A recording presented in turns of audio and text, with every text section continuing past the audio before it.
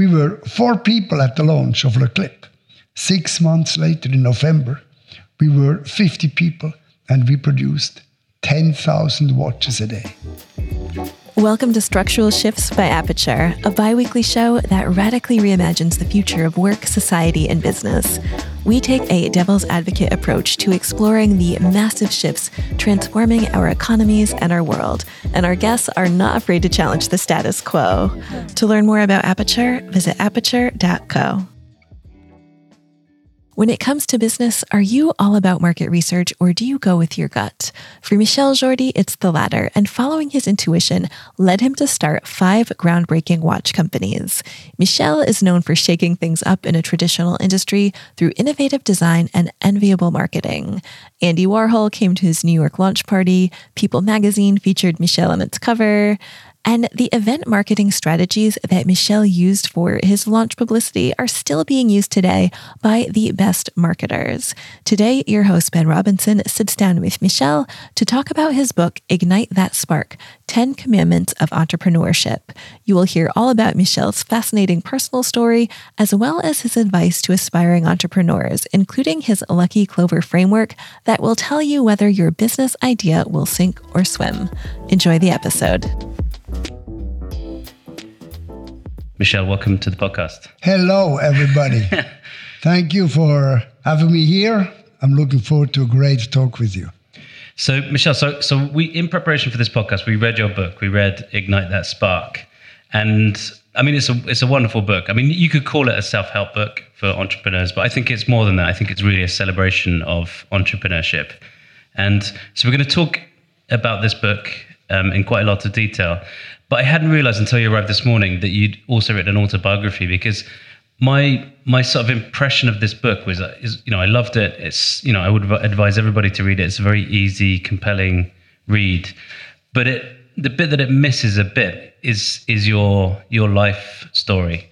And then when you arrived this morning, you said, actually, I've got this massive tome, which is my autobiography. And so if you don't mind, can we start there? Can we start with just a little bit your background, how you entered the watch industry? You did your first startup at 23 in Japan. How did you end up in Japan? So if you don't mind, could you give us a bit, kind of, fill in the gaps on Ignite That Spark and tell us, how you started in this industry and, why you were in Japan in the first place? And, yeah. It sounds interesting. Thank you very much. Life is a journey and it's a learning process. We learn every day. And I've been a very, very curious person, enthusiastic, loving life. Actually, when I grew up, my dad had an 8-to-5 job, leaving every morning at 7:30, coming home for a 1-hour lunch break and go back to work until 5 p.m. And when I saw him, actually, my dad was my first role model, the perfect example of what I really did not want to do with my life. Yeah. It sometimes happens, like the antithesis of what you want to become. I decided right there in my teens, this is not what I'm going to do. I want to be independent, to break free, to be my own boss, and planning my day. This was really my goal. Fortunately, I had a fantastic mother who, when I was 18 or 19, she said, you have to go to England. You have to study English. Because if you don't speak English, you'll never get anywhere in your life. So I went to England, actually not in London, I was in Leeds University, which was great because nobody spoke English. I spoke German or French there, so I was forced to speak English every day. And I learned it quite quickly. I must say it's a great language of Shakespeare, which I love very much. When I came back, my sister had already moved to Geneva because she wanted to improve her French, and she said, why don't you come down here? So I came down here, I still remember 16th of April, 1969. I ended up and I slept on the floor in my sister's studio. That was my first night in Geneva. I immediately once very quickly in a company in Geneva, watch factory. It was the time when the Japanese watches became very strong. Seiko, Citizen, and all their watches had metal bracelets, except the Swiss watches. Swiss watches, we had only leather straps. And I remember they put me in charge of the purchasing department there at that watch company. And our salesman always complained that we did not have any metal bracelet. So they told me to seek for metal bracelets. So I looked around and I realized that the manufacturer in Switzerland, first of all, there were only very few and very expensive, 50 francs or more a bracelet, metal bracelet. So I looked around and I realized that all these bracelets came from Asia, Japan, Hong Kong, Korea. And so at that point, was the Swiss watch industry losing competitiveness because it didn't have metal straps? The Swiss watch industry was in deep trouble, really threatened by the Japanese watch manufacturers. As I said, Seiko, Citizen, Ricoh, Orient, these were the four big ones. But it was not only the bracelet, but technological changes. Number one was the quartz watches, because the Swiss, although they invented the quartz watch, didn't believe in it. The Japanese used that technology and they made the watches always thinner and thinner and thinner. And the Swiss watches were big potatoes, heavy potatoes. Nobody wanted them in the world markets. And in addition, in all those warm and hot countries, humid countries, a leather strap is dead after 3 or 4 months. So that's why the Japanese have metal bracelets. And I wanted to bring those metal bracelets to the Swiss watch manufacturers as well. So I left for Japan. I was 23 years old, made a joint venture, was my first startup at age 23. And I arrived in Tokyo. I remember I had 10,000 Swiss francs in my pocket, and they knocked on the door of the biggest metal bracelet manufacturer in Japan, 3,000 people. And I remember as if it was yesterday, the president of the company, the chairman of the company, he received me there. I explained him about my dream, what I wanted to do. He did not even let me finish my sentence. He just came out and said, "Jordi, son, you must have a big dream." And so he told me, look, I mean, if you don't have big dreams, you never get anywhere. You know, I expected that we would discuss 5 or 10-year plans. The guy spoke of the 21st century and the Silk Road, long before Xi Jinping. He said, "Jordi, I'm going to make a Silk Road to Europe, and you will be my first link." That's the way it started. The bracelet was my first business. I founded that in 1971. And after about 15 years, I kind of got tired. I mean, business was flourishing. We made 25 million Swiss francs in sales with metal bracelets. I was the biggest supplier of metal bracelets to the Swiss watch industry. Everybody used my bracelets. Omega, Longines, Tissot, Baume Mercier, everybody. And then Leclip was my second company. The way the Leclip came along, I was always looking for new designs for watch bracelets. And I worked with a lot of freelance designers. And one day I came into an office of designers here downtown Geneva, and there was a drawing of a clock in the shape of a clothes peg. There is a big clock, those table clocks which you put in watch stores as an advertising, you know, the bigger clock. And when I saw that clock, this was in 1985, it was just shortly before the Swatch watch was launched. And when I saw that, I just immediately, it was within one night, it was a spark, really. A spark.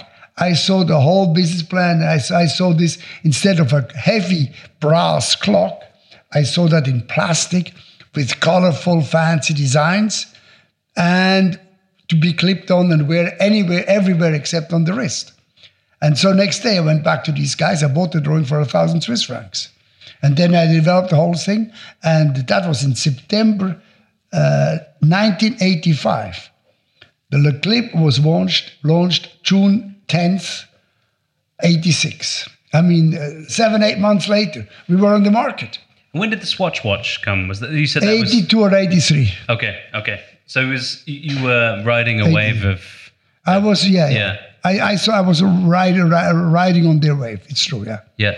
One of the anecdotes I love from the book is that you spotted the opportunity to do something a bit different with the Clip, and you got some investors on board, and then you said those investors became a bit nervous and they wanted some external party to validate the opportunity, and they called on McKinsey to do so, right? And McKinsey pretty much rubbished the idea, right? Or at least said that you couldn't price it at any sort of premium, right? And you chose to just completely disregard the McKinsey report and just launch anyway at the price point you'd already thought was I mean, for me, you know, I mentioned this in my book, Ignite That Spark. For me, everything starts with a vision. And my vision was so clear about this Le Clip watch. I mean, as you said, I took the Swatch watch as a benchmark. Yeah. But it was not a wristwatch.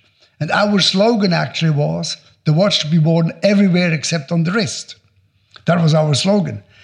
And for me, it was clear I had to position it at the same price as the Swatch watch, 50 Swiss francs. Yeah. Not 49.95 or 51. It had to be 50, exactly the same thing, with the same very, very trendy, colorful advertising and promotions.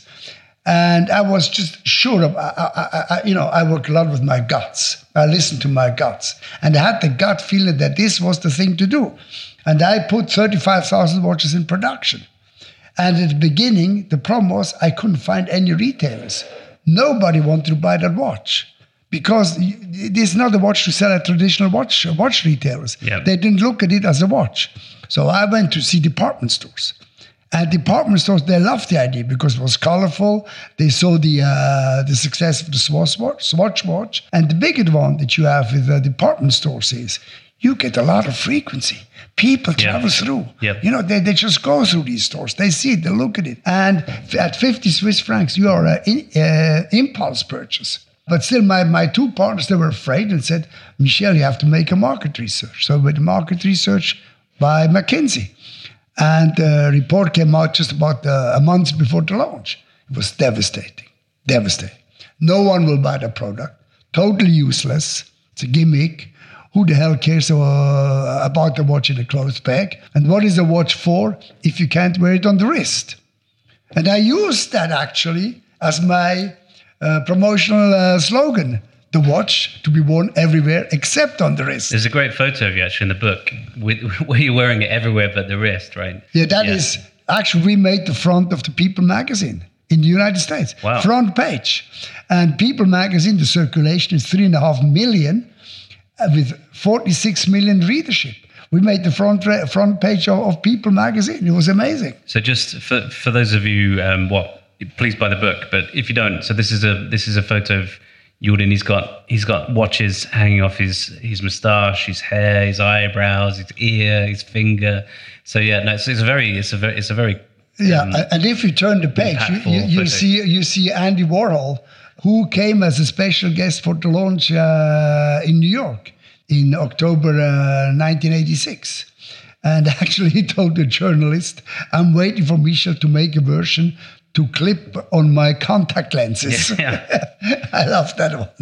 He was a great guy. Yeah. So your lesson from the McKinsey incident, we'll call it that, was that you can put too much stock by market research, right? You can, it can essentially prevent you from doing what your gut tells you, and your gut sometimes is a better yardstick of what might work than market research. Yeah, for me, I mean, as I listen to my gut. Everything I do, I listen to my gut, which, of course, it doesn't mean that you're always 100% right. I mean, there's sometimes, it is a little bit trickier on the, What market research does not do is it does not take into consideration your advertising expenditures and your promotions. And I mean, we sponsored the Montreux Jazz Festival. Yeah. We had an advertising budget of a million Swiss francs in 1985 or 86. That was a hell of a lot of money.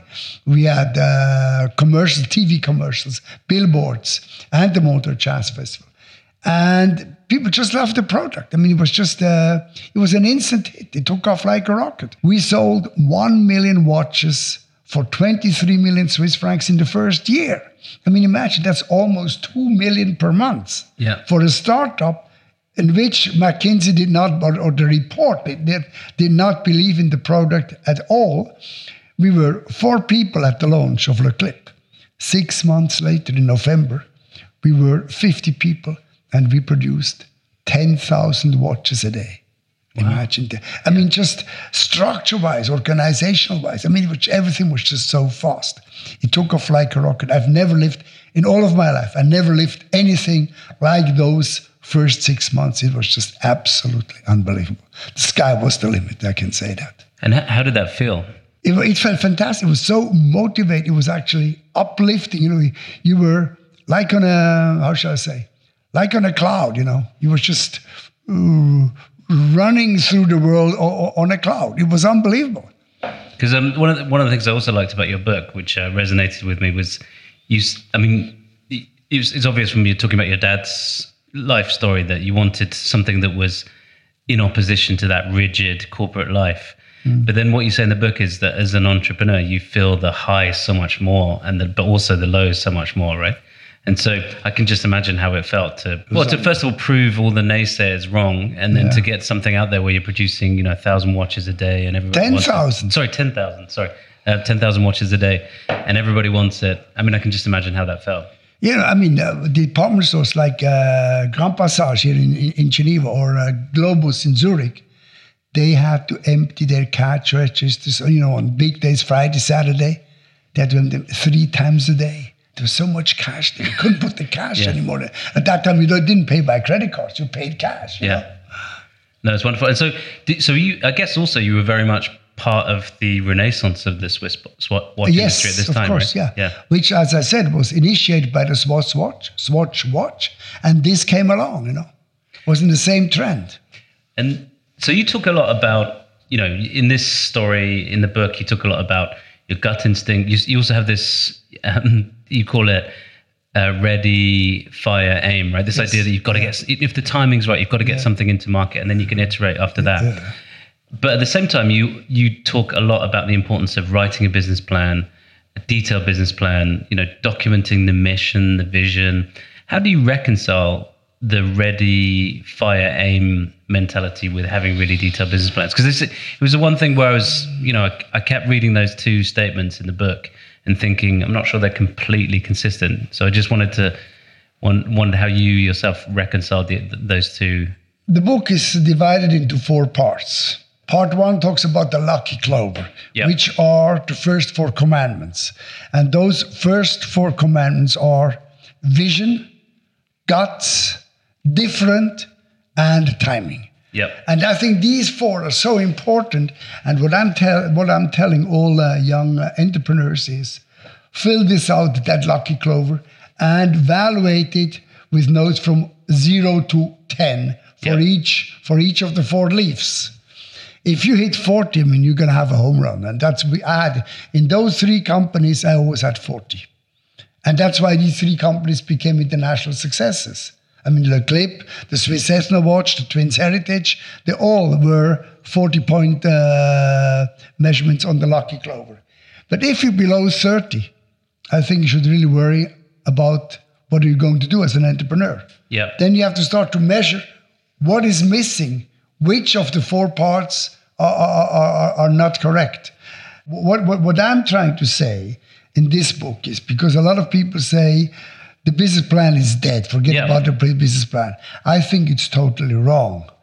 Well, what I think is almost impossible to do, and what is not right, is when people ask you to make sales projections for the next 3 or 5 years. This is extremely difficult, especially for a new business. But what is important in writing your business plan is going through the thinking process of your business.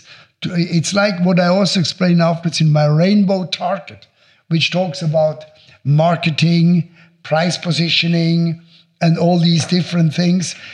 It is very important when you write the business plan, it forces you to go through the thinking process on of your business, and then suddenly you get stuck somewhere. You don't know, did I think about distribution? Did I think about marketing? Did I think about point of sale? All these things, you have to think of it. And I felt in discussing with young entrepreneurs who they say, I have a great idea, I want to do this and this. I said, put it on paper. The minute you ask them to put it on paper, they get stuck. They don't know what to write on the paper. That's what I'm trying to say. If you cannot put it on paper, that means your vision is not clear, and it's going to be very, very difficult to reach your goal. But then, as I also said, ready, fire, aim means you cannot always get all the parameters 100% or the way you would like to have them, because there's some gray zones. You don't know exactly what to do. So if you want to just, aim all the time, you can aim for 2, 3, 4 years. You never shoot. Yeah. So one time, there comes a time, there's a certain factor of risk involved. You have to shoot and then aim as you go along. Because then you're really in the real world, you're in the market, and you have to adapt to that market at all times. Markets are changing. That's the only thing which changes all the time is the market. So adapt to it. If you want to be successful and stay in the business, you have to adapt to the market. Yeah, so it's a bit like, so Jeff Bezos talks about this idea of having sort of being able to take decisions when you've got 80% of the available That's exactly data. it. Yeah, that's exactly it. So what you're saying is a business plan for you is making sure you understand the big blocks that will be needed to be successful. So understanding your go-to-market plan, understanding how you're going to do marketing, distribution, but it doesn't have to be completely precise. And there's no point doing 5-year projections because who knows? Absolutely. Yeah. Okay. Absolutely. Totally agree. No, I mean, as I said, you cannot always have everything right. There is a gray zone which you only know once you're in the market. Yeah. That's what I'm saying. Then you start to aim. Tell us a bit more about the Swiss Ethno watch. Well, as I said, I mean, from Le Clip, the problem with Le Clip was it grew so fast that I just couldn't finance the whole project. I ran out of cash. So I had to bring in an investor. And that investor, I mean, I was very naive and believed everything he said and what he did. Instead of taking a lawyer or an advisor with me to make sure you all do every step properly, I trusted my 2 former partners that they would take care of that of that part of it. But instead, they partnered up with the new guy and they kicked me out. So, I mean, naivete, I concentrated on business, whereas they concentrated on what is the best way to kick him out and so we can take control of the business, And then, of course, I didn't know what to do. Sorry, you're right. I missed an important step, right? Which was exactly this point, which is you lost control of your own company. And I think this is, again, one of the lessons you draw in the book, right? Which is around managing cash flow. Yeah. Because this is a classic case of you just grew so fast, right? That it put such working capital pressures on the company that in the end you had to take in what we might now call vulture capital, right? You took in capital that came with, ultimately in this case, really horrendous repercussions, right? So talk to us a bit about some of those lessons. So, I think there's a whole section here. Right, there's a section about management. So, it's commandment number 10. Yes. Yeah. Cash flow. Cherish your cash. Cash is your oxygen. As I said, if you run out of it, you die, But again, I went to IMD, I went to Harvard. That is exactly what they tell you everywhere. Be careful, don't run out of cash, grow slowly, and because if you run out of cash, you may lose control. But with the situation like Le Clip, there was just no choice. Yeah, it just went through the wall. So what else? You can't stop it. You can't stop it. But then, maybe today, what I would have done differently, I should have immediately taken my personal lawyer or advisor and make negotiations myself instead of my first partners doing it. Because in the end, they just partnered up, as I said, with the new investor and kicked me out. The guy promised to invest 7.5 million. 7.5 million Swiss francs in 1987. That was a hell of a lot of money. Yeah. He brought 2.5 million. The rest never came. So I took a lawyer. I started to attack him. But I had already lost the majority when the deal was done. I was below 50%. And he brought only 2.5 million. What can he do after it? It was too late. I couldn't come back. So, I was kicked out. But as I said, in hindsight, you're always smarter. You know what you should have done differently. I just had to acknowledge that this was one of my learning curves, one of the things which did go wrong, but I knew should have been done differently. But I can also say that had there not been Le Clip, there would never have been a Swiss Ethno watch. Yes. Because I could do the Swiss Ethno watch with all the lessons, everything I learned from that first experience. And so talk to us then about the Ethno watch and, first of all, where the idea came from, how you executed the idea, what you did that was different from the clip? So building on the learnings from the clip. Well, first of all, the clip sold at 50 Swiss francs. It was a fashion watch, plastic watch, fashion accessory, wear everywhere except on the wrist, whereas the Swiss Ethno watch was a classical wristwatch to wear on the wrist with a leather strap. But what I did differently, because after the clip, I made a trip around the world to see former friends, to get ideas, brainstorm what should I do next. Because the one thing I knew is, I was devastated. I lost my ground. I had a family to feed. I had 2 kids, and I knew only one thing, that I wanted to remain free and independent. So no way that I would go and work for somebody else. So I went around the world, saw old friends, and asked for advice. What do you think I should do? And several of them said, make your own watch. Why don't you make your own watch? Yeah. And I said, God, hell, who is ever going to buy a watch where it says Michel Jordi on the dial? I just couldn't envision that at this point. I didn't have the confidence to put my watch on the dial. It was my wife, actually, who convinced me, said, you have to do it. She felt it was a great idea.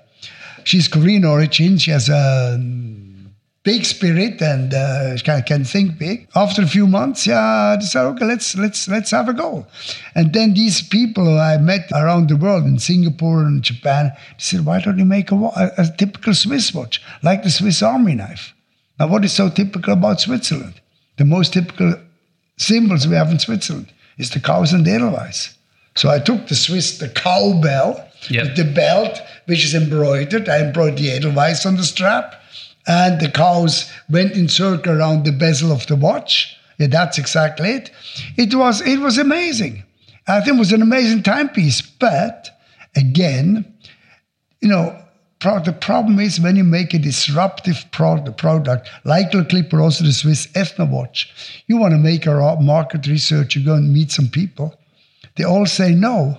You know why? There are no benchmarks. They cannot compare with something existing. So they said, this is a kitschy tourist trap. No Swiss will ever buy that product. Maybe you can find some tourists in Interlaken or Lucerne. Yeah. But I decided to do it anyway. I put 10,000 watches in production before I even had an order. And again, retailers didn't want to buy it. I decided to make it rare and limit distribution to only 100 point of sales. But each one of them had to invest in a package of 100 watches for 20,000 Swiss francs. And I managed to get them together. It was very, very hard work, a lot of persuasion, a lot of traveling.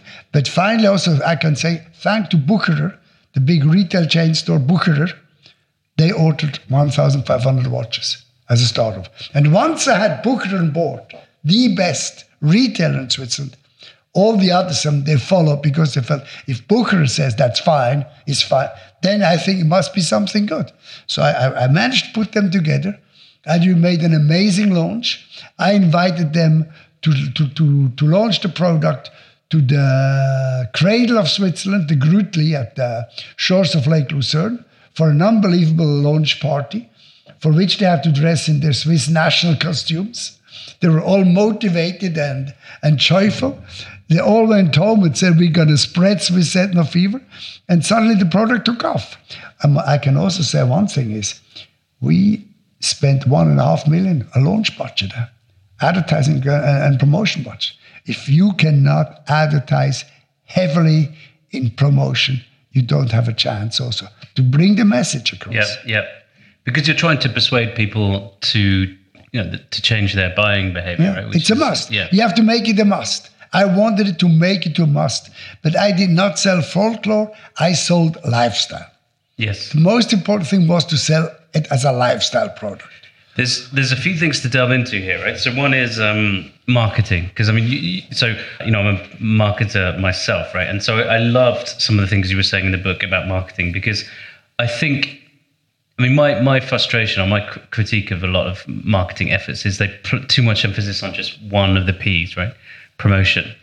And what I liked a lot in your book is you talk a lot about the other 3 P's.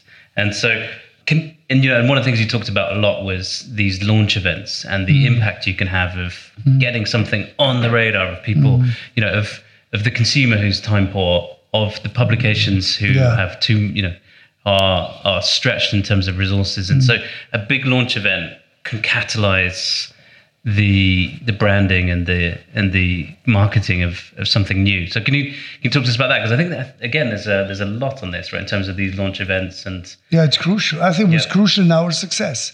If you only advertise or communicate through classical marketing, you have those beautiful pages in magazines. But today you open a magazine, there are tons of advertising. Tons of advertising also of watches. But people don't talk about an advert, they just turn the page. But when you make a crazy event like what we did, we made a fashion show at Piccadilly Circus with cows, a Swiss folk group, and Swiss flag shows. That as well, yeah. I mean, Piccadilly stood still, and then we made the Swiss primetime evening news. I made Alpaufzug, or a cow procession at the foot of the pyramids in Egypt. We took a sailboat up to the Matterhorn, to the foot of the Matterhorn, all those crazy events, what I talk about it. Then what it does is, first of all, it projects the company as being very dynamic, disruptive, unusual. And at the same time, people talk about it. Oh, did you see what the guy did? It was cows and edelweiss and camels in front of the pyramids? Or the sailboat at the foot of the Matterhorn. People talk about things like that. Yeah. So you can stretch it for quite a while. And especially also, I always invited my retailers, the network, to these events because I wanted them to be part of it. And very often, we didn't just invite the owners, but the sales personnel.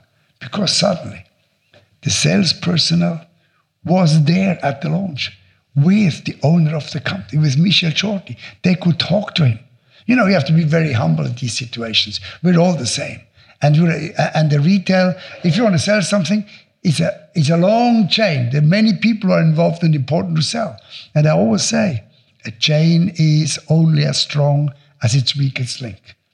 And if at the front of the sales point, the sales girl or the salesman doesn't believe in your product, doesn't propose your product, you're not going to make any sales. So that's what I'm saying is when you advertise, the last P, as you mentioned before, is the point of sale. If when you advertise, you cannot have a really optimal presentation or your product doesn't stand out on the point of sale, you're not going to sell it. And I suppose this idea of sort of hacking, what we might call it, hacks or guerrilla marketing, or it's actually become probably more, not less important, right? Because we're all on our devices, we're all even more distracted than we were in the past. So it's even harder to get onto the consumer's radar because the consumer is, more attention deprived than ever, right? So I think the lessons in here are, it's not like because you were launching watches in the 80s that these lessons are not applicable today. I would say they're even more applicable today. And the other thing I liked a lot when you were talking about marketing was the importance of price on the one hand, which you talk about, but the other thing was packaging, right? And not one packaging. Packaging is very important. Yeah, that's the first thing, first contact your customer has with your product is the packaging. Yeah. First order, you have to stand out. Of course, I'm lucky. I'm a Swiss citizen. What are the Swiss colors? It's red and white, And red is the color of passion and dynamism. So I always had, red was always involved in my packaging and everything. So red stands out. My books are red. Yes, that's true. And also for the Ethno watch, timing again was very important, right? Because you timed the watch to coincide with the Swiss anniversary, right? Yeah, again, it's part of them. I said the Lucky Clover, the first four commandment. As I said, vision, guts, differentiation. If you're not different, if you don't have a USP or a competitive advantage, you don't stand a chance. And then the last of these four is timing.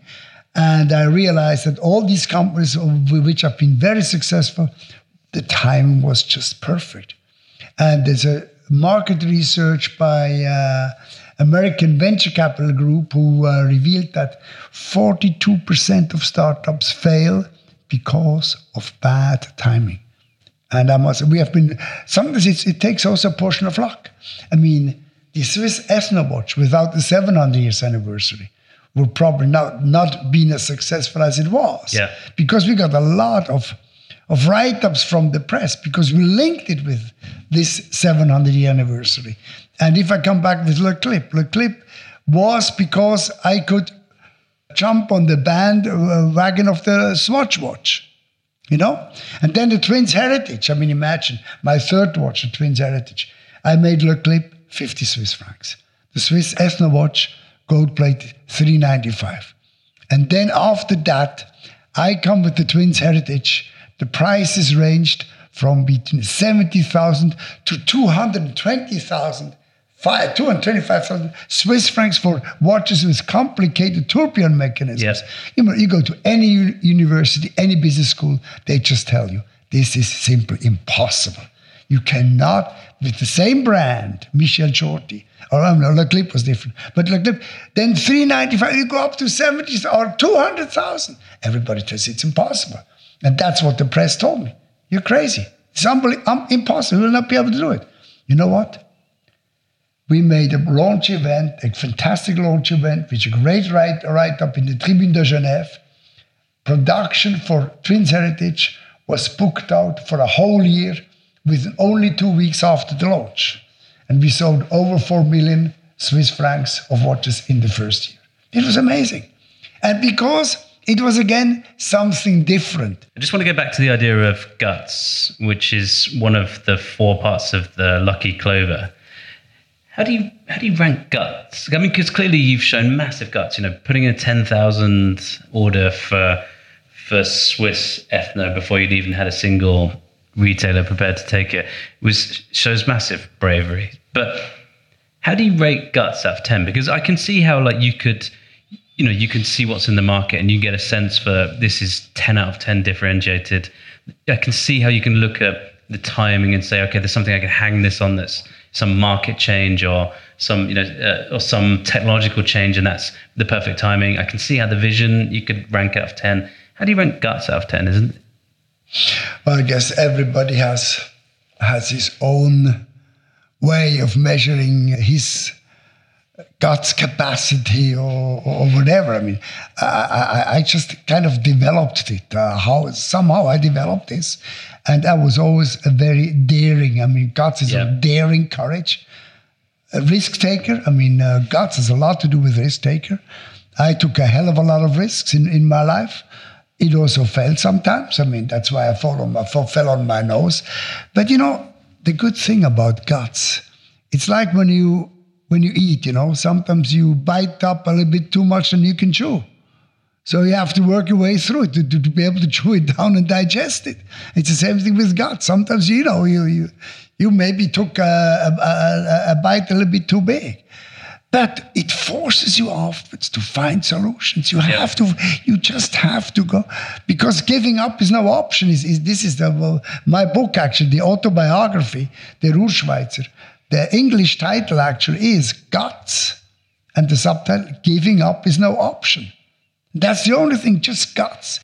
I envision things, I fix myself objectives, and then, of course, you have to weigh how far can I go? How much can I bite up? And hope to be able to digest. And then you just have to run for it. You just have to work. It's very, very hard work every day. And you just don't give up. There's no choice. Yeah. And another part of the book is where you were interviewed and somebody said, well, what's your plan B, right? And you laughed and you said there is no plan B. There's no plan B. So is guts almost like a proxy for, just how committed you are to this? No, that's a very, very, very good question. As you say correctly, I had this TV presentator who asked me, what's your plan B for when I start a new company? And I just laughed out. I mean, no. Commitment is 200%. And you never think about the plan B when you start. It's impossible. That means you have 2 business plans. You have one. Yeah. That is what I want to achieve, and this is what I do when it fails. But that means that you plan to fail in the first 2 weeks or the first 2 months. Forget it. Then you better don't start. I mean, when you launch something, you plan to be there at least for a year or 2 or more, And since the markets are moving so much, in 6 months, 1 year, 2 years, 3 years, the market will be so different, everything's so different than when you started out, that you cannot foresee what will be your plan be by then. So just focus and concentrate on your success and make it happen. In the book, you rightly point out that the pace of change is accelerating all the time, right? Mm-hmm. Which is, I suppose, a good and a bad thing, right? Because more and more opportunities are opening up for entrepreneurs.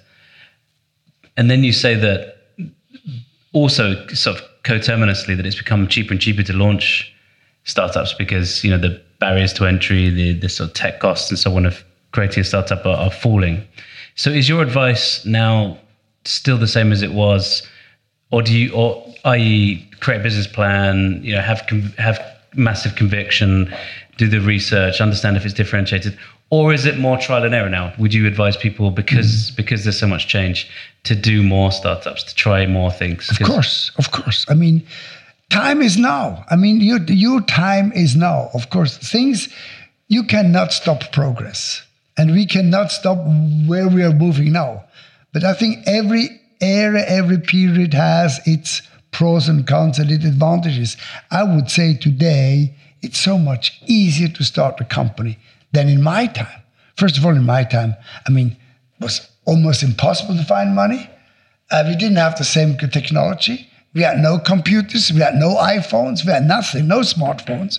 Today, everything, all the tools are there. They are at your disposal. And also, I mean, in my age, it was a shame to fail. Yeah, it was a real shame. I mean, you know, people looked at you down. You know, oh, look, this guy, he failed. I mean, I failed 3 or 4 times. So what? I mean, give yourself a chance to fail, because, as I said, the most important thing is when you fail is that you learn a lesson every time you fall. And as I said, without Le Clip, I could never have done the Swiss Ethno watch. And without the Swiss Ethno watch, I could not have done the Twins Heritage. Everything became an evolution and was a fantastic learning curve. And what I can say also in hindsight, I don't regret anything. I had a fantastic life. I enjoyed myself. I never looked at my watch. I never felt that I was working. Yeah, as a watchmaker, I never looked at my watch to read it. I really had fun. I just lived my passion. And I think that's the most important thing, for people living their passion. I mean, you know, life is so short and it gives so many opportunities. And also when I mentioned about this, let's say the event marketing and all that stuff, today things have not changed. Event marketing is still there, but it's different because today you have the social media. With social medias, you can make so much noise, you know. You have Instagram, you have Facebook, you have all these things. We all didn't have that. So there are enormous opportunities. And what the advice I could give to young entrepreneurs who want to start their own business, start as early as possible. Start in your teens. The greatest thing is the teens, 13 to 19. Because maybe you're still at school, but you have peers, you have colleagues, do it together with them. You have no responsibility. I mean, a family responsibility. You have no kids. And if it gives you a chance at 19 or whatever, or 20, you can fail 2-3 times and you're still young to make it to the next point.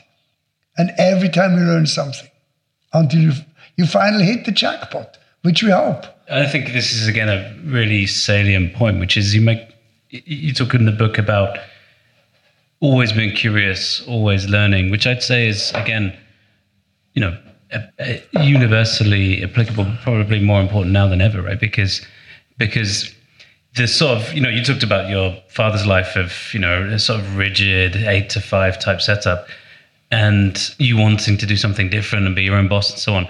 But actually, almost like the option to have that rigid corporate life is disappearing, right? Because, I mean, there aren't so many jobs that you can do for your whole life anymore, right? So it's true. Almost like exactly. Almost like more of us need to become entrepreneurs through necessity than was the case before.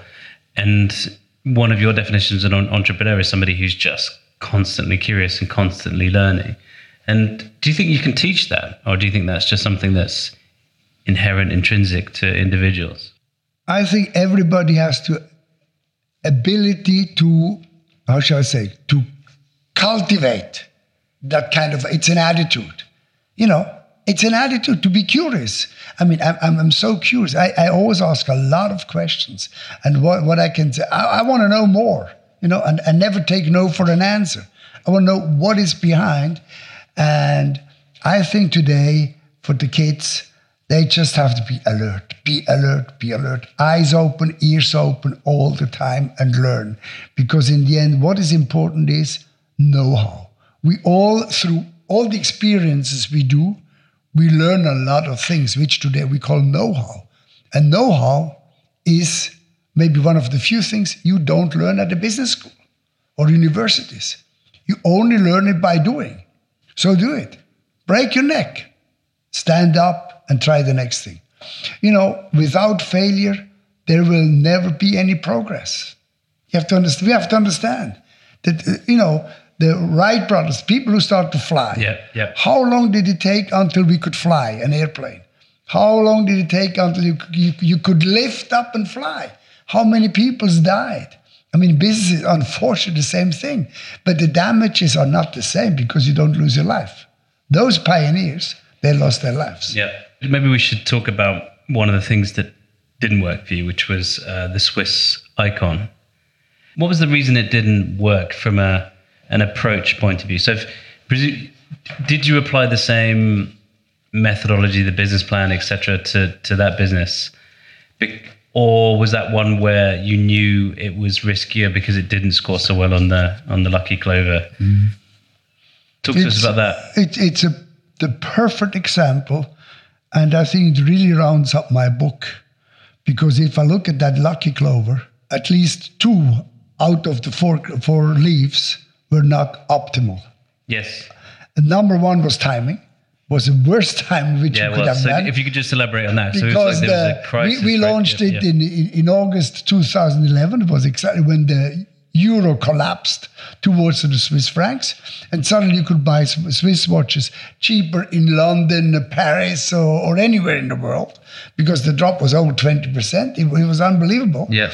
There was, even at the point of time, was almost par. €1 for one Swiss francs for a couple of weeks or so. It was, yeah. And so, of course, everybody stopped buying. I mean, I started to sell it only on the Swiss market. I want to concentrate on the Swiss market. They all stopped buying. So timing was definitely very bad. Another thing was differentiation. It was a beautiful product. It still is a beautiful product. I have it on my wrist. I wear it every day. But it was not as different as all my other products. And when it is not that different, then what do you need? You need very, very heavy advertising. You need a hell of a lot of advertising. And what we did, I had 2 partners in that company. So what we did when the Swiss franc collapsed, we cut our advertising expenditure. Yeah. Huge. We just crossed and stopped everything. And that was a first big mistake. And what we should have done, if you bring your price, if you cut your advertising budget, we should also have reduced the price. Because suddenly that price, 7,900 for a chronograph, would only be paid if you advertise strongly, so people want to have it. But if you reduce your communication budget, your price should also come down, your retail. So maybe we should have sold it at 4,900 or whatever, or 3,900. We didn't do that. So it was definitely a mistake, misjudgment or whatever. But as I said, I also had 2 partners. I couldn't do everything, launch the business the way I wanted to do the business. And then came my bicycle accident, severe bicycle accidents, where I lost consciousness and just 3 broken ribs. And I just felt that things were going to get very, very difficult and more complex. And I decided in the end to sell the company to the partners and get out of it. So was one of your learnings that when you're launching a product, a disruptive product, that the advertising budget should never be seen as discretionary, because it's just trying to do something really disruptive without the air cover of a big marketing budget is Canute-like impossible, would you say? Yeah, absolutely. Yeah, marketing expenses today are very, very important. I mean, you have to communicate, because the best product in the world Best product in the world is of no use if people don't know that it exists and where to buy it. And why should you buy it? Of course, I mean, there's several ways of marketing. There's also what's important is I always try to first have trendsetters to wear your product. Because when you have trendsetters to go around and talk about the product, it's visibility. You need a lot of visibility. And you can only get that visibility when it's the thing to have, which means you have to communicate. I would say that trendsetter part is more important now than ever also, right? Because we live in a world where branding is so tied to individuals. Because having sort of influencers wearing stuff. Yeah. And when you were getting trendsetters to wear this stuff, it was, did you pay for that? Or was that you just created a product that was so desirable that people wanted to wear it? No, we never paid for it. Yeah. No. That's what I suspected, yeah. But it was just so good, people wanted to have it. But we made it sexy. Yeah. You have to communicate it in a sexy way, and you have to package it properly. I mean, the product almost has to sell by itself. When you take it in your hand, there's an emotion going through your body. You feel it, That's the difference, what I'm saying, between a Swiss watch. A Swiss watch has a soul. If I buy a watch made in Japan or in Korea or China, I mean, there's no soul in it. It also gives the time, but there's no soul in it.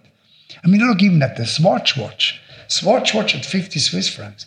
I think it's the greatest consumer product ever made.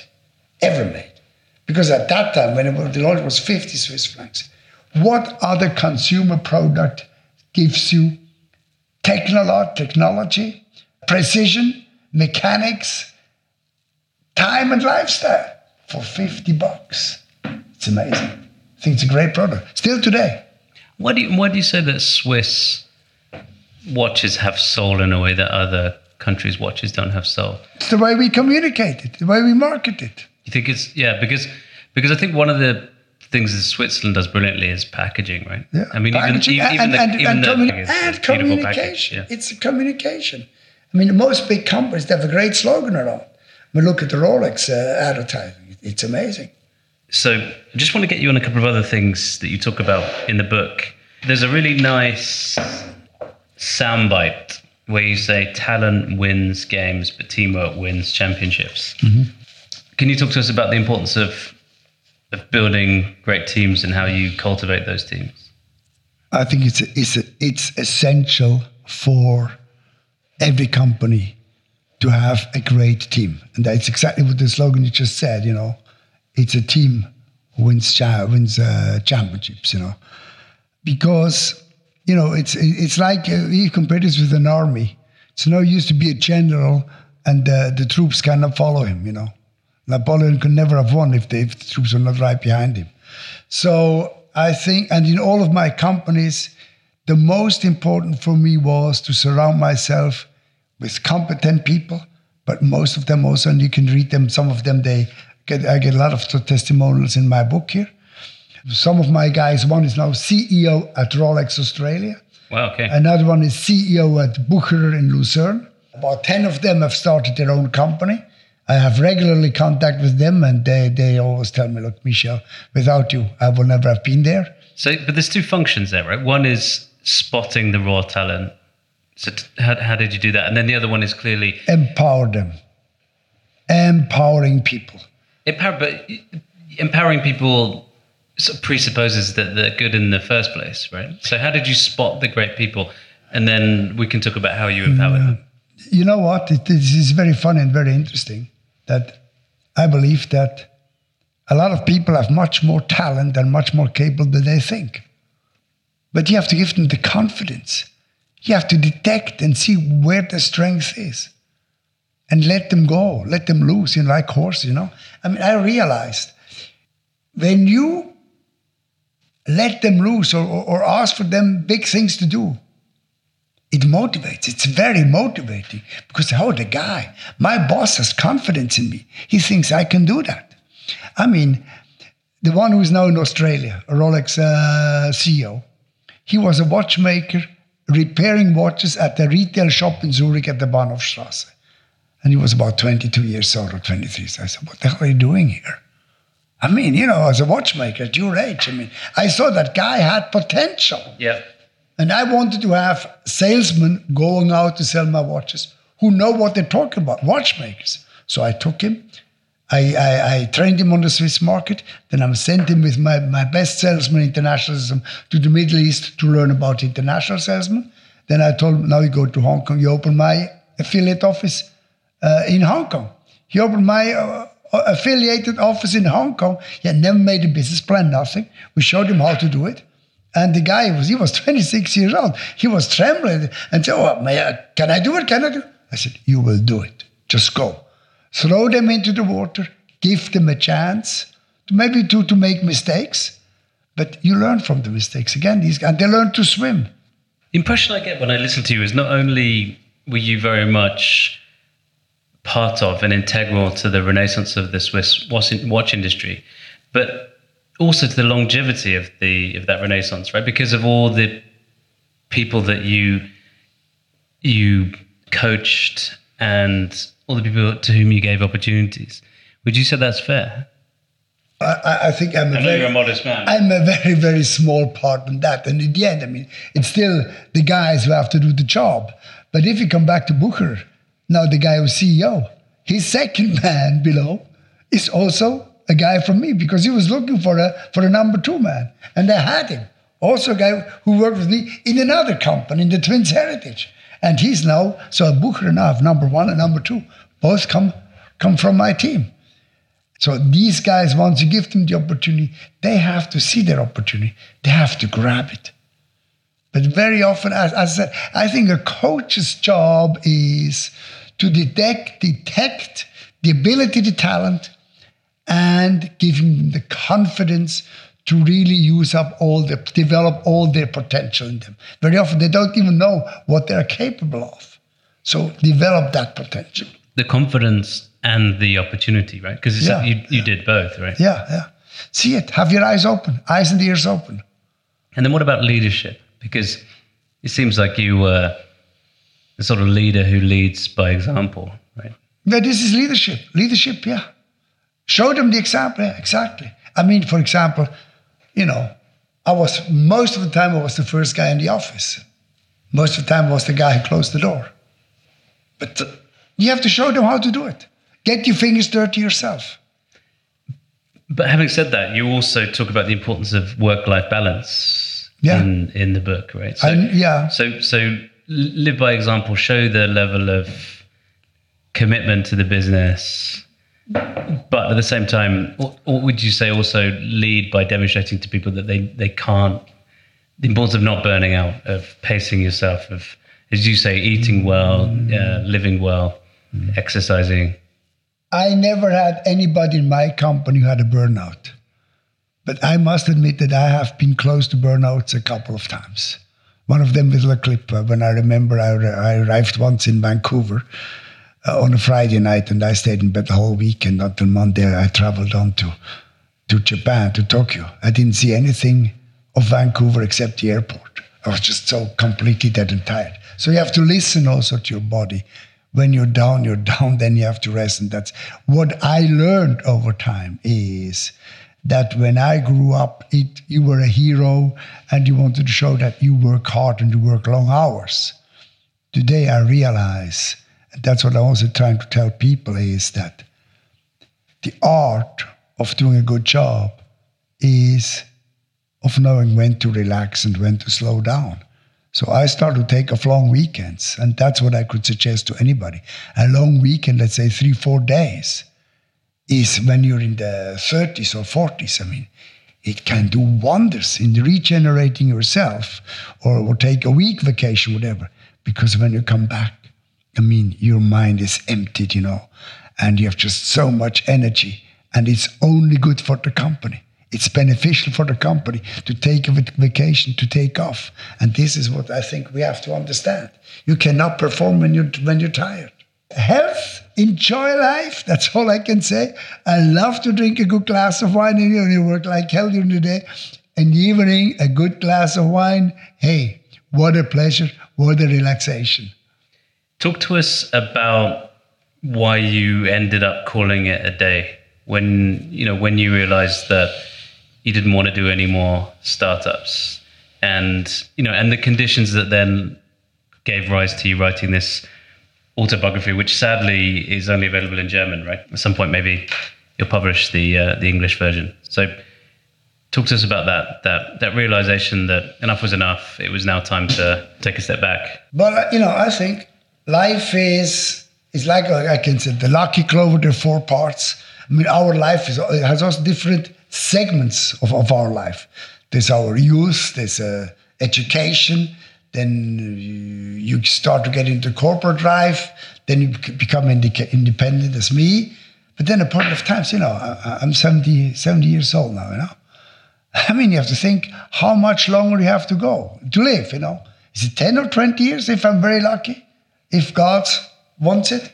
So what do I do with the rest of my life? And I think the rest of my life is not going to be behind the desk and doing operational stuff, but coaching people or consulting companies, detect talents or detecting opportunities.